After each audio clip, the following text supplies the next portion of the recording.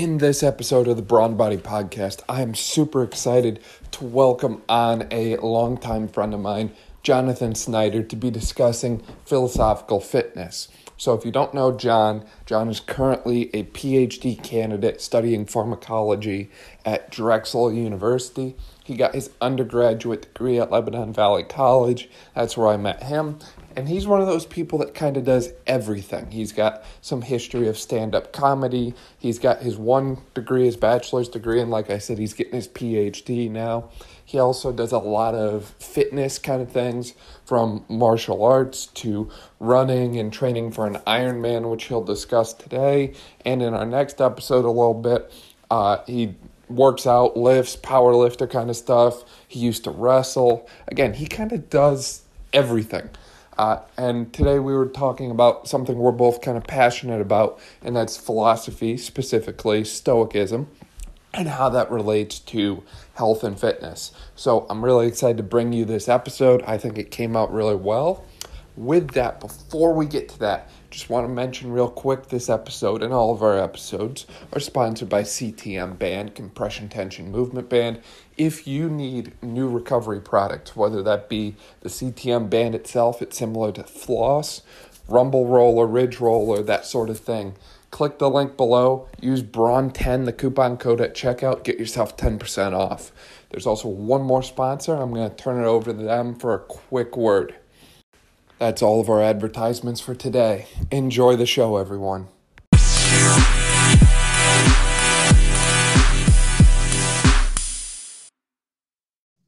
Welcome to the show, John. Excited to have you today. Thanks, Dan. It's so good to be here.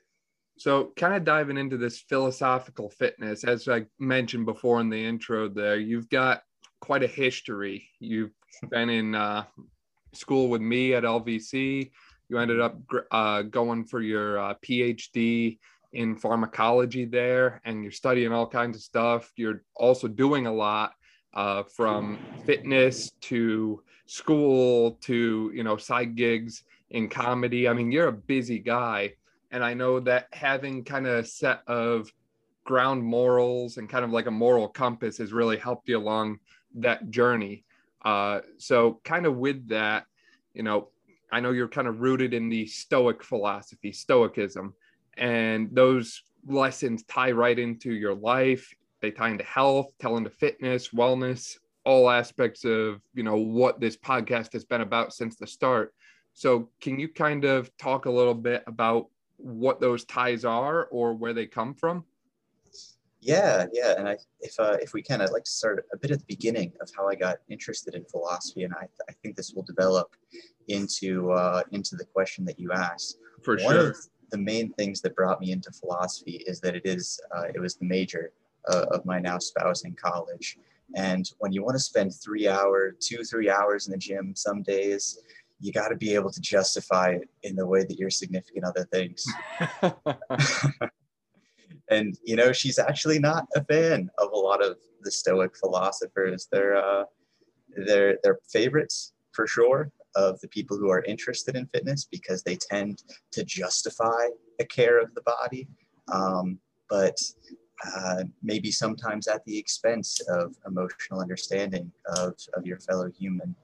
I don't think that's the case. I know that that's oftentimes the criticism, but I think that if you're interested in motivating yourself to pursue fitness based on the idea that it's a good thing to do and a moral choice, then reading of the Stoics is the way to go. Because the Stoics really highlight that living as a human being would in nature is a pathway to happiness. And the human beings that came before us, they lived with adversity, and they had to be physically fit, if not physically superior, to succeed. Right. And you see a big disconnect from that in modern society. And I know that there's a lot of people who kind of take that and run with it as the main reason we're seeing the poor trends that we are, right? Stoic philosophy, as you said, was founded in the principles of strong-willed, strong mind, healthy individuals. And anymore, we don't see that. We don't see that focus on, self-improvement and personal development anymore. So it's kind of interesting how, again, this is one philosophical approach. As you mentioned, that doesn't mean it's, the one everyone agrees on, but it is interesting to see how the health and fitness community has really evolved to embody Stoicism as we know it in modern society. And it's interesting to see how some of those principles that were discussed thousands of years ago in this approach to things still hold true today. Absolutely. Perhaps even more true because they're almost the counterexample to the way we live our lives in the complete avoidance of physically adverse circumstances. I think in maybe one of your other podcasts, you talked about Maslow's hierarchy of needs a little bit. Yep. The Stoics almost try to intentionally descend that hierarchy now and then to put themselves in a situation where they need food, for instance, because like we talk about before we got started here, we talked about the benefits of intermittent fasting. That's essentially what we're talking about. You're putting yourself in an adverse circumstances, in one case because it's physiologically beneficial, but in another case because it helps you understand the higher levels of the Maslow's hierarchy of needs. It's more impactful when you've been at the bottom. Right. And it ties into delayed gratification too, right? It's, what you're doing right now might not feel beneficial at the time, right? So rolling with that intermittent fasting example, if you start to get hungry, not eating probably doesn't seem like a good idea. But when you start to kind of dive into it more and understand that it's going to promote cellular autophagy, it's going to help prevent insulin resistance, it's going to promote fat burning and increase growth hormone secretion and androgen receptor density and all these beneficial things down the line, you start to see that, hey, maybe I need to suffer a little bit right now to reap that benefit later on, reap what you sow, so to speak. Mm-hmm. And of course, the Stoics didn't know that. Like the Stoics that we're going to talk about today anyway, they didn't know that the adversity that they were forcing themselves into was going to increase cellular autophagy that would be a key factor when they were aging into their 80s and 90s, which was highly unlikely, but did occur for some of these philosophers. So why did the Stoics do it then? Because like we both understand the autophagy, the mTOR inhibition, the weight loss at its most basic, but why did the Stoics do it? I think that's one of the best questions for today. Right, and that's something that the two of us will be pondering, but I'm also interested to hear anyone who's listening, if they have a different perspective, please feel free to message in or leave us a voice message, and we might share it and discuss it on a future podcast. And just kind of my own thoughts on that. Why would someone put themselves through something kind of difficult if they didn't know there was going to be a benefit from it? And I think that comes down to kind of what the Stoics tend to do, right? The Stoics tend to live in the present moment for the most part. So with that said, they're not living or focusing in the past.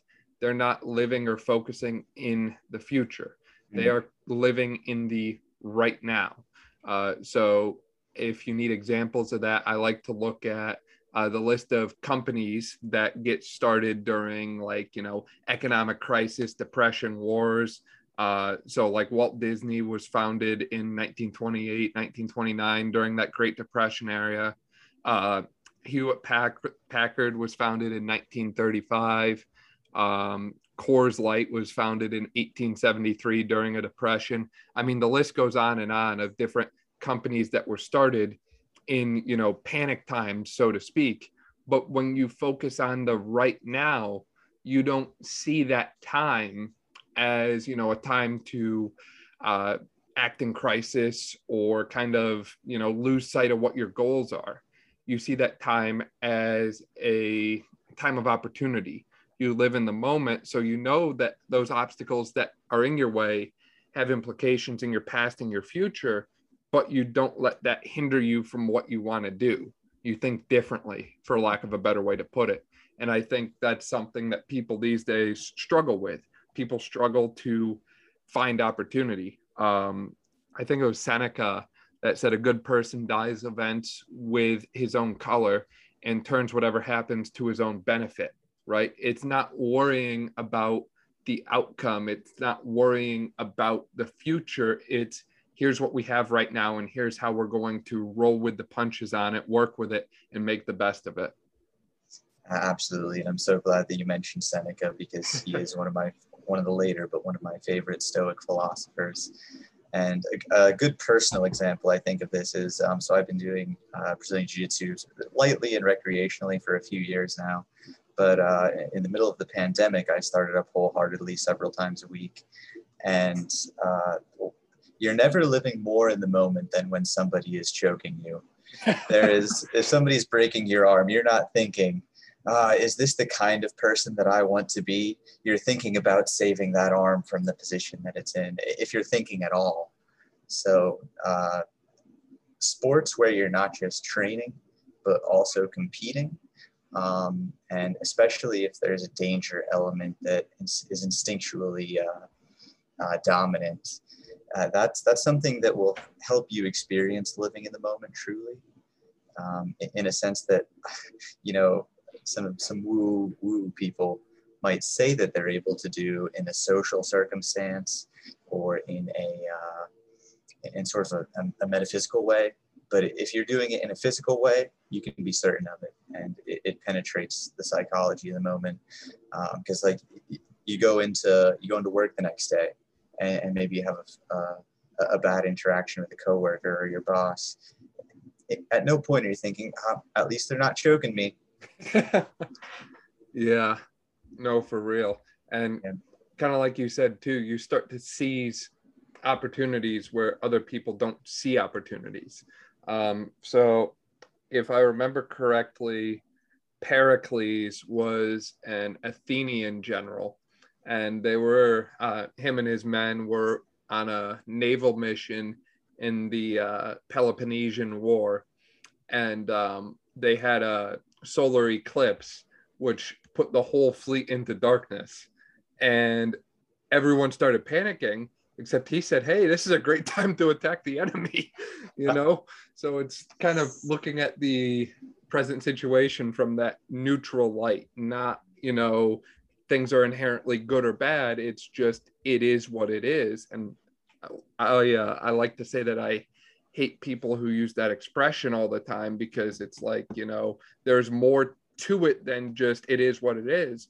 But in general, things are not inherently good or evil. It's your perspective of that, your perception of it, that decides for you, is this good or is this bad? And that's why some people have been able to kind of thrive in the midst of chaos, because they don't see it as chaotic. Yeah, they're almost excited to be living in a time that is different. So does that make you excited to be alive right now as we're talking about this during a pandemic? Last year it was tough.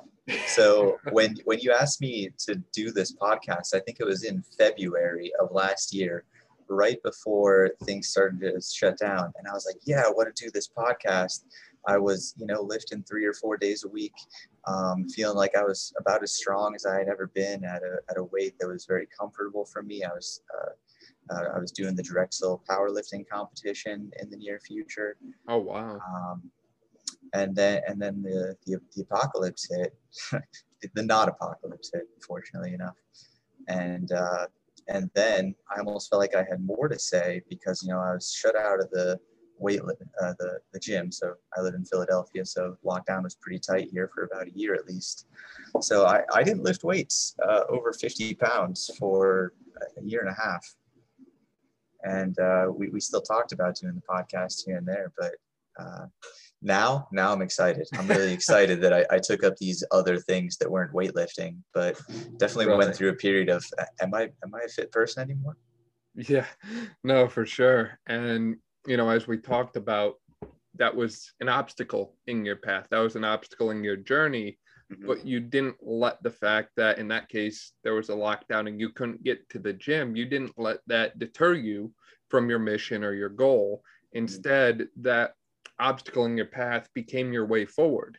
In your case, you decided to adapt and say, you know what, here's what I can do about this. And I'm going to steer this in the direction that I choose. And I think there's a lot of power in doing that. You kind of shift that power back to yourself, not the situation. You're not what happened to you, but you are what you chose to become. Mm-hmm. And maybe if I can say that we're both two people who are early in our career, we can afford to build a gym short notice when plates are at a historically high price. So yeah, we had to adapt more than anybody and get a little bit extra creative. So I took the cheapest pathway to fitness that I had at the time, and I started running long distances. So yeah, the obstacle really became the way. And then I didn't want to take public transport because there was special rules about taking public transport and then going into work, because you're getting exposed to all these people. So I bought a bike and I started biking into work every day. So those two obstacles. Let's do an Ironman next year. So you're doing an Ironman next year now. Yeah. That's awesome. That's a bit out of the way of philosophy, but I would say that Ironman and Brazilian Jiu-Jitsu, they both have a suffering element to them.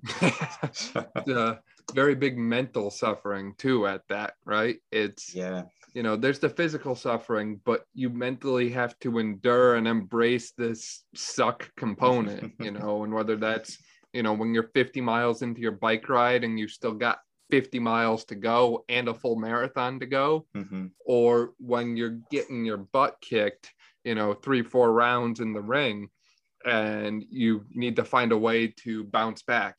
Everything hurts. You could tap out, you could give up, but that's the easy way, and nothing worth having comes easy. No. So so I probably sounded like a motivational speaker there for about 2 seconds here, reading off all these quotes and whatnot. But with that too, it's not just, you and the obstacle that was in your way. I'm sure along that way, you were learning from a lot of other people around you. You said the whole philosophical thing for you kind of got started from your girlfriend, who was a philosophical major. Yes. So it's kind of interesting how, philosophers have always learned from one another. And it's interesting how in your case that ended up happening for you. And I don't think you really recognized it at the time when it first happened. No, not at all. And just one, there's a very specific thing about the type of philosophy that she was researching. She did the research that led to the publication of a book on whether or not Plato, the famous Greek philosopher, was interested in physical health when he talked about care for oneself. Was he talking about just the spirit, or was he talking about the body, or the spirit and the body, the duality there? And the book that she participated in the publication of leaned heavily towards Plato caring for both the spirit and the body, and encouraging others to do the same, even if he did ultimately find the care of the spirit, the intellectual side, to be the more important one. But we live at very different times to when Plato did. We may have shifted as a society to a society that cares so much about the intellectual that now we might need to write books on the need for greater care of the body than the spirit. I don't think that that's the case. I think we should always advocate for a balance, but the difference in society certainly informs how Plato has been interpreted over time. Yeah, definitely. And kind of with that too, it comes down to the 3 elements of health, right? Body, mind, and spirit. They all play into one another. And like anything, if you tip the scale too far in one direction, things tend to get a little uneasy and uneven. And that ties right back into the Stoic principle of just being disciplined in action. Get moving and stay moving. The Stoic philosophers were never big on laziness, or I'll use the term last week in the podcast about mental health and mental well-being. We were discussing self-care and how this term self-care has gotten thrown around, and instead of what it originally meant to be, things like breath work, things like meditation, yoga, things to kind of reset your mind and get you connected within yourself, it's kind of skewed along to things like binge watching a whole series on Netflix, or binging out on food or something like that. And it's called treating yourself. And in reality, these are things that will only make your situation worse and move you further away from your goal. It's not to say that you shouldn't have a little downtime every now and then, but we get so caught up in it that we forget about the importance of just simple action. Do your job, do it right. Whatever is done rightly, it's a noble thing to do. And you can Google different examples of that historically, from President, what was his name? I think it was Garfield, James Garfield. He, in order to get into college, persuaded his college that he was studying at, he couldn't afford it. He persuaded them to give him a job as a janitor in exchange for tuition. No pay, but he worked. So action in order to get the outcome that he wanted. So it's amazing how anymore everyone has an excuse for everything, but no one wants to work for it. Yeah, and so essentially, we talked about doing this philosophy podcast. As sort of, I saw two parts of it. One is the is fitness a moral good part, and the other is how good is fitness as a sort of a training mechanism to learn the other pathways towards moral good, because nowhere is it more clear that a grind towards some end goal is what you need to do to get there than in lifting weights, than in running sprints, doing it over and over again, sort of virtue ethics type training. You can only improve your virtue by training it. It's nowhere is it more easy to see for a human, I think, than in the care of one's body in a physical way. And thank you so much for bringing up the care, like self-care, care of the spirit as well, because I do want to be really careful when we talk about fitness and whether it's a moral good or not, that we're not making judgments on people who occasionally sacrifice a little bit of physical fitness to care for their emotional well-being. Right. But we're always talking about having an adequate balance of both. And I think you and I both perceive in the world, based on statistics and personal experience, that we need to also advocate for physical fitness as a mechanism to get to emotional well-being, as well as the totality of well-being. Mm-hmm. Yeah, exactly. And it doesn't matter when you get to that point of well-being, right? Everyone moves at different paces. Mm-hmm. It's just that you need to consistently be moving towards it. And maybe that's at the pace you're going, where you go on your 50-mile bike ride, or maybe that's the pace that I'm going, where I do cardio a couple times a week. Mm-hmm. So Mm-hmm. everyone's different in how they get there. It's just that you get there. You and I are probably pretty fortunate that after we do, a 2-hour workout or a 50-mile bike ride, that we feel better in our emotional state of well-being, whereas some people don't. Right. It's nice that we like it, but if you're a Stoic philosopher, you might say that we chose to like it because it was we felt it was a good thing. Embrace the suck. There it is again, huh? Yeah, we choose what we like. We do. And kind of going along with that too, you just said we choose what we like. That kind of makes me think of some of our other past philosophers. So we mentioned Seneca briefly, but there's plenty of others out there. Plato, I always struggle with his name, Epictetus or Epictetus. It's not coming off right for me today. Epictetus. Yeah. Geez. Epictetus, some people say. You can tell I'm well read here. Sheesh. Or Marcus Aurelius, those sort of individuals. Going along with that, what kind of perspectives do you think they can offer us in kind of modern present time? Mm-hmm. Yeah, I think so. We picked out a couple of quotes, and a lot of them get at the same thing, that it's all about balance. And like we said, we perceive there to be in the world too many people who have a deficit of physical care for their body. So I think that this Musonius Rufus, the teacher of Epictetus, probably had the best quote that I wanted to share with people the most. And here it is. Since a human being happens to be neither soul alone nor body alone, but a composite of the two things, someone in training must pay attention to both. They should rightly pay more attention to the better part, the soul, but they should also take care of the other parts or part of him will become defective. We talked about the interaction as well between the body and the soul. If you have a deficit in one, it will be realized in the other. So if you don't train, it's been shown that your eating habits become dysregulated. If you don't have an active lifestyle, it's known that your sleeping habits are dysregulated. And it's only a small jump from eating and sleeping to being, we all know about being hangry and grouchy because you haven't slept. And it's very hard to be an ethical person concerned with justice when you are not in the right state of being. There's one other one here that I really wanted to share. I can't find it. No worries. No worries.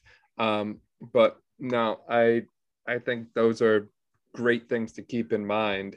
And kind of like we said, it's a balance of everything. And it doesn't matter what your circumstances are, you can find a way to achieve balance, and you can find a way to achieve whatever you want to achieve in life. There is always a way forward. Some ways move quicker than others. I like to call them wormholes to the destination you want to get to. Sometimes you jump through one and you're right there, and sometimes you end up about 1,000 miles away. And that's okay as long as you keep persistent. Keep moving forward, as we've talked about.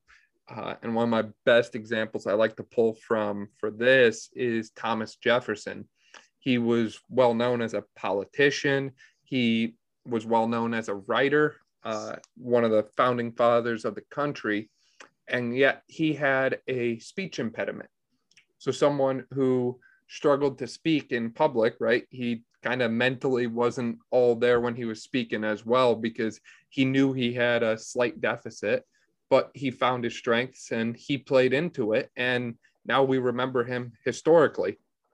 And now we look at other people too, like take Thomas Edison. Thomas Edison had an extreme hearing deficit.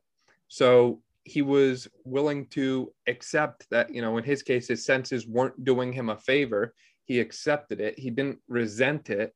And both him and Jefferson accepting it, not resenting it, led to personal growth. And they found kind of their path forward. They found their, they saw the obstacle in their path, but they used it to move their needle of life forward in their own direction.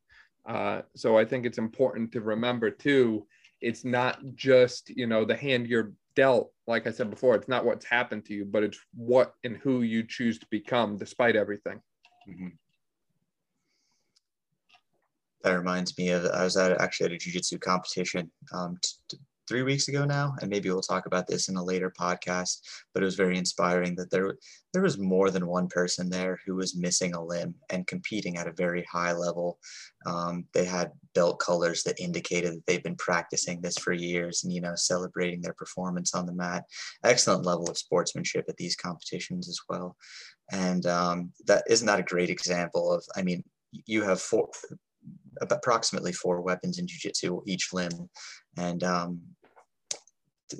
this person has embraced it to such a degree that they've chosen the sport at perhaps which they're most disadvantaged.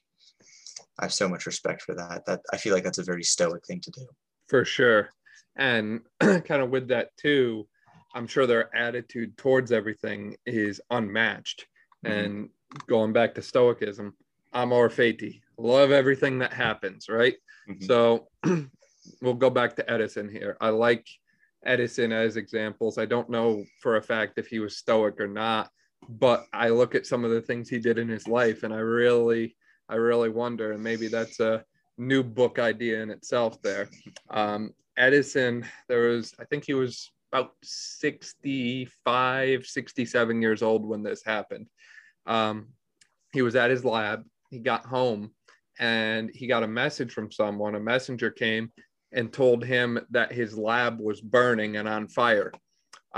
So he gathered all of his friends and family and told them to come with him and watch. And he told him, you're never going to see another fire like this, because obviously he had a pretty big chemical lab and all that way for research and experiments and whatnot. But it's like, what else could he have done? Should he have, gotten mad about it? Should he have, let that kind of be his end all be all? After it burnt, 3 weeks later, he had completely rebuilt the lab and had it up and running. And within a month after the fire, he had all of his employees that were there before working 2 shifts per day instead of 1, and they were pumping out new products. He lost $1 million to put the new factory up, but gained 10 million in sales that year. So again, it's stories like this that just kind of, I think people forget these days. There's a lot of hard times out there. We are living in a pandemic, but with that too, Marcus Aurelius himself lived through a pandemic. And you think this one is bad. Well, that pandemic lasted much longer. It was much more deadly. Oh, and there was a ton of wars going on in the middle of it. So even though things might get perceived as bad right now, even though you might mentally see things as challenging or an obstacle, keep your nose to the grindstone and keep moving forward in some capacity, because obviously everything happens for a reason, in my opinion anyways. And if you keep moving forward, then you might find out what that reason is, and all the chips will fall into place and all the puzzle pieces will fit. And we don't always understand how that happens, but it happens. I love that you started with an obscure historical story and finished at sounding like some sort of personal motivator again, in a way that made very much sense. And do you mind if I insert the story of Sisyphus here and the point that I wanted to make about that? Because I think it relates to what you just said. So if you have any listeners that are big fans of mythology, I sincerely apologize for what I'm about to do to a classic story, because I'm not going to tell all of it. I don't want to. I was going to say, I actually have it right here. I thought you might. I have it here as well. But I only want to make a small point about the end of the story. So essentially the story is that Sisyphus was able to cheat death by locking him in his closet when he came to collect his soul. But when death was eventually released, the gods punished Sisyphus by making him push a boulder up a hill for all eternity.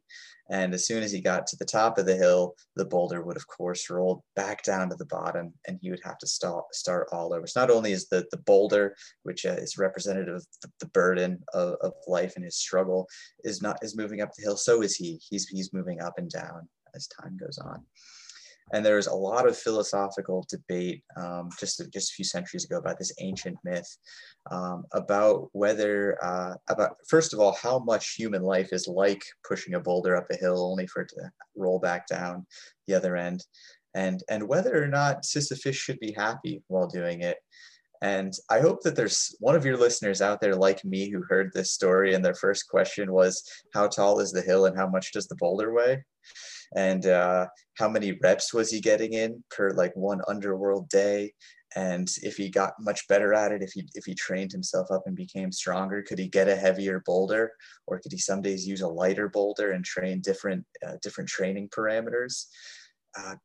So nowhere is this question of whether Sisyphus is happy doing this more obvious than in physical fitness, because how many times do get hit with a pandemic, have to take a year and a half off, you're at the bottom of the hill again. Age, ultimately, everybody succumbs to age. It's unbeaten, unscored upon, according to Rocky Balboa. We all roll back down to that bottom of the stairs, in his case, bottom of the hill in the myth. So my big question is, though, when you get what elements can we incorporate into this myth until we start to see that Sisyphus should be happy? Maybe he's preventing the boulder from hitting somebody else, because our physical fitness certainly impacts others, whether it's inspiring to them or if it sucks them into a culture that they might not be as happy in. If we live a sedentary lifestyle, the others around us might be more prone to living a sedentary lifestyle. And so can we lift other people's boulders up? Does preparing ourselves help others? Like the other quote that I couldn't find was essentially that the practice of virtue, which requires a spirit in good standing, often necessitates a good body. So like if you're helping somebody move, if you have a fit body, you're going to be so much more capable of doing that. And I'm sure we could think of a dozen other examples, but essentially you're doing so much more than pushing a boulder up. You're showing somebody that they can get that boulder up. You're preventing it from hitting them. Sometimes you're helping them with their struggles. Mm-hmm. This talking about this makes me think of the ethical debate of the trolley car problem, when the trolley is heading towards, down one track and it will hit so many people, or you can switch it to another track and hit, less people. Should you do it or should you not?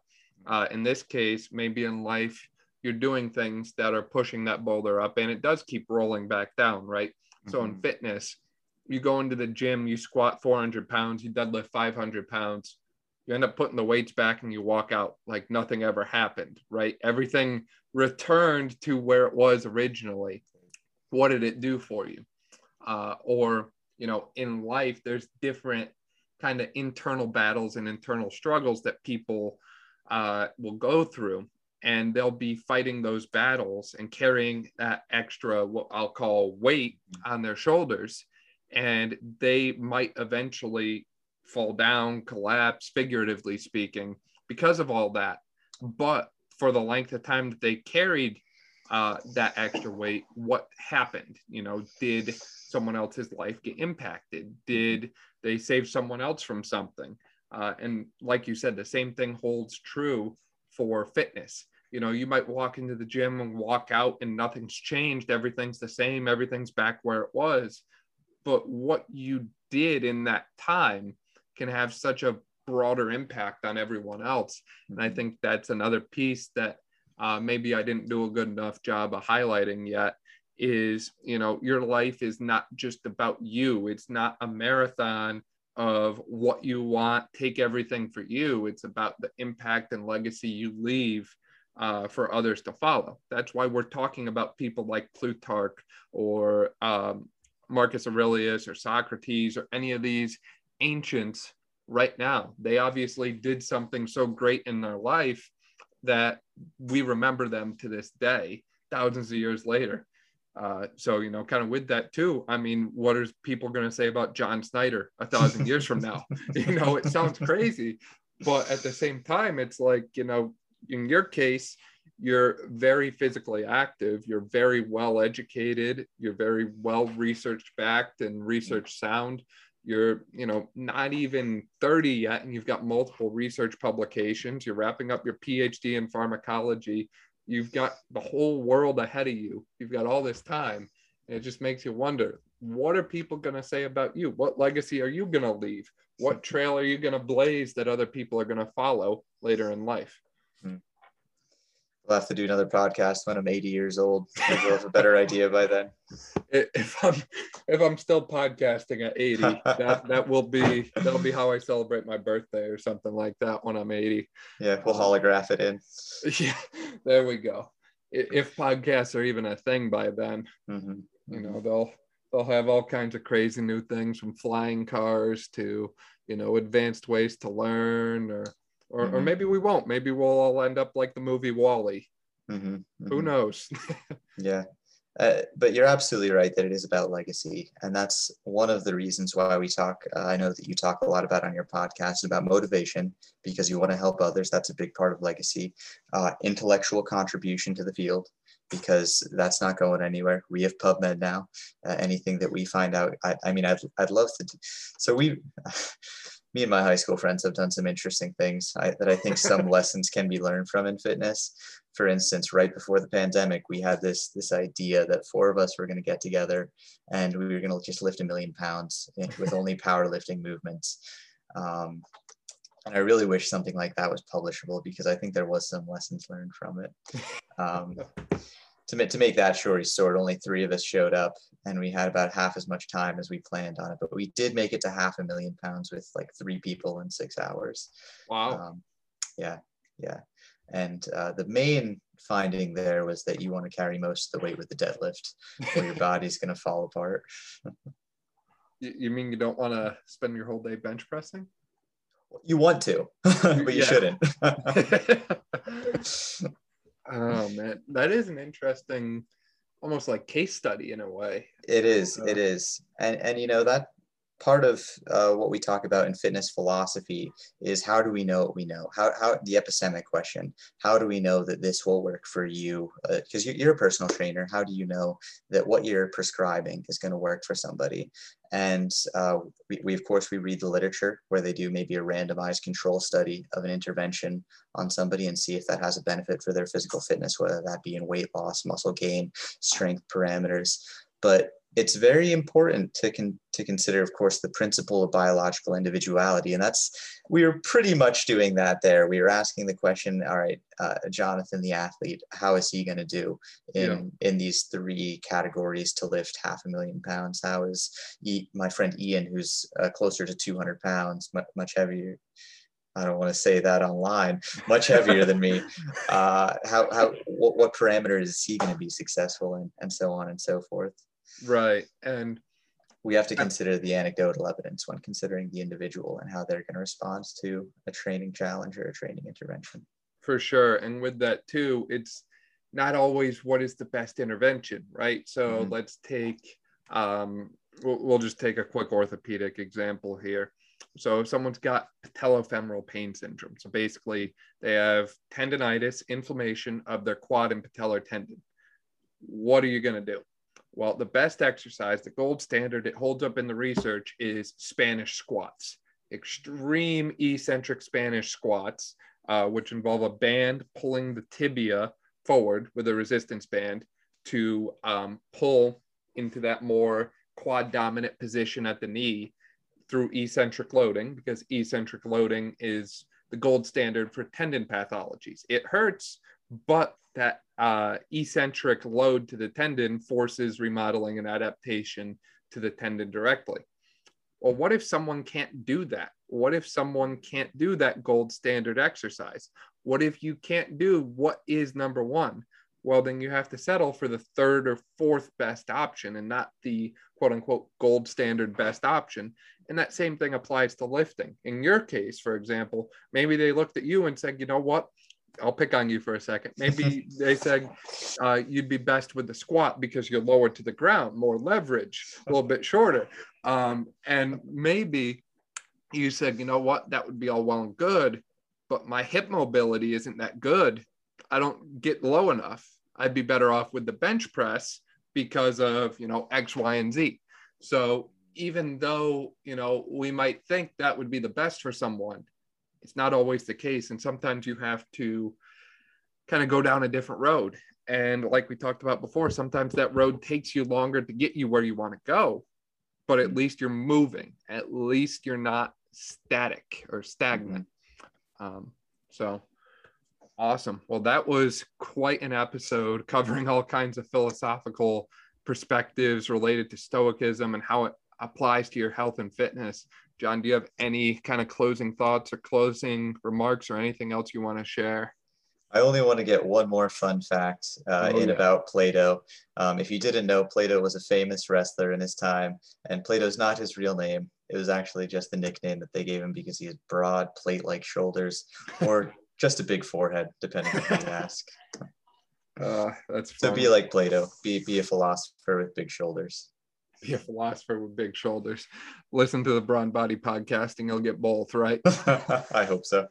And, with that too, I think it was Henry David Thoreau that said to be a philosopher is not merely to have subtle thoughts or even to have found a school of philosophy, but to love wisdom and live according to as it dictates, whether that's a life of simplicity or independence or trust, whatever it is. So, just because we're talking about these philosophers, you listening to this can call yourself a philosopher if you do exactly what we just said. So consider that. Consider, your own personal philosophy and how that relates to your life. Develop that moral compass and let it guide you in everything that you do. So with that, that's going to do it for this episode of the Brawn Body Podcast. Huge thank you for everyone who tuned in. Be sure to like, subscribe, and share this episode with a friend if you could. That way we continue to help more people.